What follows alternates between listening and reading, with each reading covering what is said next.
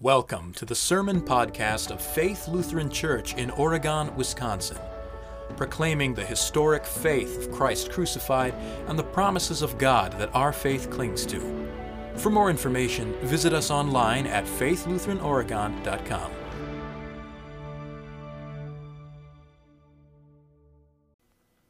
Heavenly Father, sanctify us by the truth. Your word is truth. Amen. In your home devotions this week, you've been meditating on the Antiphons, the ancient verses that were sung each night at Vespers antiphonally, before and after the Magnificat during the 7 days leading up to Christmas. Each of the 7 verses meditates on a different name for the Messiah in the Old Testament, each a different title that gives us a glimpse as to his work as the Messiah.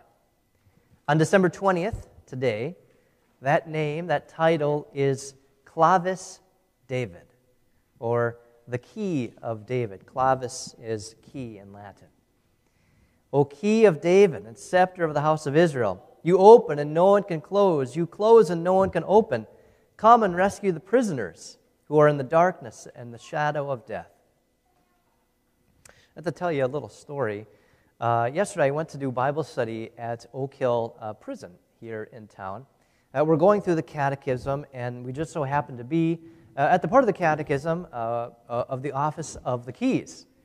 And so I thought it would be good to actually look at this section, this idea that Jesus is the key of David, the one to come and rescue the prisoners who are in darkness and the shadow of death. And we looked at a little bit more in depth than we're going to do tonight, all the verses and all the references to opening and shutting of prison gates, loosing and unbinding of chains. But as I was getting ready to go, my oldest son says to me, are you going to go to the prison and shake the walls and loose the chains and make them free? And I thought, well, what a profound thing. What a profound thing to say. Not exactly, but yeah. And he was paying attention to the gospel lesson on Sunday, where John the Baptist was in prison, maybe doubting and despairing, remember? And John sends 2 of his disciples to ask Jesus whether or not Jesus is the coming one. And Jesus sends them back to John as messengers to him to tell John what they hear and see. The blind receive their sight, the lame walk. Good news is preached to the poor. And all that Jesus is quoting from Isaiah chapter 61. And the very next thing Isaiah chapter 61 says is this: He has sent me to heal the brokenhearted, to proclaim liberty to the captives, and the opening of the prison to those who are bound. Now, Jesus might not literally open John's prison cell, and I might not do the same at Oak Hill. I'd get in big trouble if I did. But there is a greater captivity, a worse prison, and even more evil chains. Jesus is the key of David. David was the greatest king of the kings of Israel. No one had more power and authority than David. And no one led Israel to a greater peace than David did. Now, if you're in prison, if you're locked up and chained, no matter for what the reason, whether innocently or not, whether you were captive, there's no man who could get you out. There's one man who could get you out: the king. The king had the keys to open what no one could open and shut what no one could shut. And now what the king could do is give his authority to someone else. The key, David could tell someone, a servant, to go in his stead and unlock the chains. This is what Jesus does when he sends John's disciples back to him. Jesus himself, notice, does not go to John in prison. He didn't need to. He sent messengers, John's disciples, with his authority, with his key, to preach the gospel and forgive sins. And by that preaching, John's chains were loosed. By that same preaching and that same authority, chains last night at Oak Hill were loosed.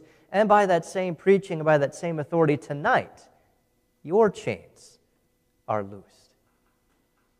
The office of the keys is that special authority which Christ has given to his church on earth to forgive or loose sins of penitent sinners, or to retain or bind them if they do not repent. You know, we have trouble believing that. We have trouble receiving absolution or forgiveness from the pastor or confessor as from God himself. And we're Neoplatonists who think we don't need a middleman. We can go straight to God. But the problem is we can't hear it from God apart from a messenger, like John's disciples. Either we only hear it from ourselves, and we conclude that we're forgiven because our sins aren't as bad as somebody else's sins, and so we're justified, or we actually do despair of our sins. We are led into misbelief, doubting how God could ever forgive a sinner like me. My sins are too great for God to forgive. And so we stay far away from God because we begin to view Him only as an angry judge. And we think, He's angry with me, so I become angry with Him. We might even say things like, well, I know God forgives me, but I just can't forgive myself, which is simply stealing something that belongs to God. Forgiveness belongs to God, and we steal that for ourselves. And we don't believe or we don't trust God's forgiveness because we think we need to feel forgiveness in order for it to be real. We think we need to feel things in order for them to be real. And we have a troubled conscience then in more ways than one. And we'd rather sit in our cell, chained captive, than hear it from a messenger. And yet we ought, as our catechism says, receive absolution or forgiveness from the pastor or confessor as from God Himself. And in no way doubt but firmly believe that our sins are thereby forgiven before God in heaven. That's why Jesus, being the Clavis David, the key of David, means something. Jesus takes this title for Himself in Revelation chapter 3. But it's drawn from Isaiah chapter 22 in God's commissioning of Eliakim, son of Hilkiah. Now, what do you know about Eliakim? Probably nothing. And you shouldn't. You would have no reason to. He's a nobody. Eliakim was just a servant who lived during the days of the prophet Isaiah. But something amazing happens with this nobody, with the servant Eliakim. Due to the unfaithfulness of the king in his day, Eliakim is promoted to great authority. And not just any authority, but he receives the title and authority of the king himself. Eliakim is clothed in the robe of the king, even though he was not the king. God gave him the key of the house of David and said, He shall open and no one shall shut. He shall shut and no one shall open. This servant, this nobody, not only had the keys to the city and the ability to open the gates, but he was completely in charge. He alone had the ability to set free the captives. When the angel Gabriel announces to Mary that she will be the mother of God, he announces that he will be great. He will be called the Son of the Highest, and the Lord God will give him the throne of his father David. But when Jesus is conceived and born, he's born like Eliakim. He's clothed in humility. He's a nobody, born of a virgin, born under law, laid in a manger. He will be hated and disbelieved by his own family. His own government will be against him. In fact, one day the government will be laid upon his shoulders as he's strung out on the cross. But through the very act of his humiliation, suffering, and death, when the government is laid on his shoulders, that's how he will exercise his authority. How he will free the prisoners and loose their chains. As Gabriel says to Mary, his name will be Jesus, because he will save his people from their sins. That's what Jesus means. God saves. God is salvation. And he will reign over the house of Jacob forever, and of his kingdom there will be no end. Forever. Forever loosing chains, forever forgiving sins. Well, how does he do this? How is this possible? But by continuing to send messengers to go in his stead by his command and with his authority to to forgive sins.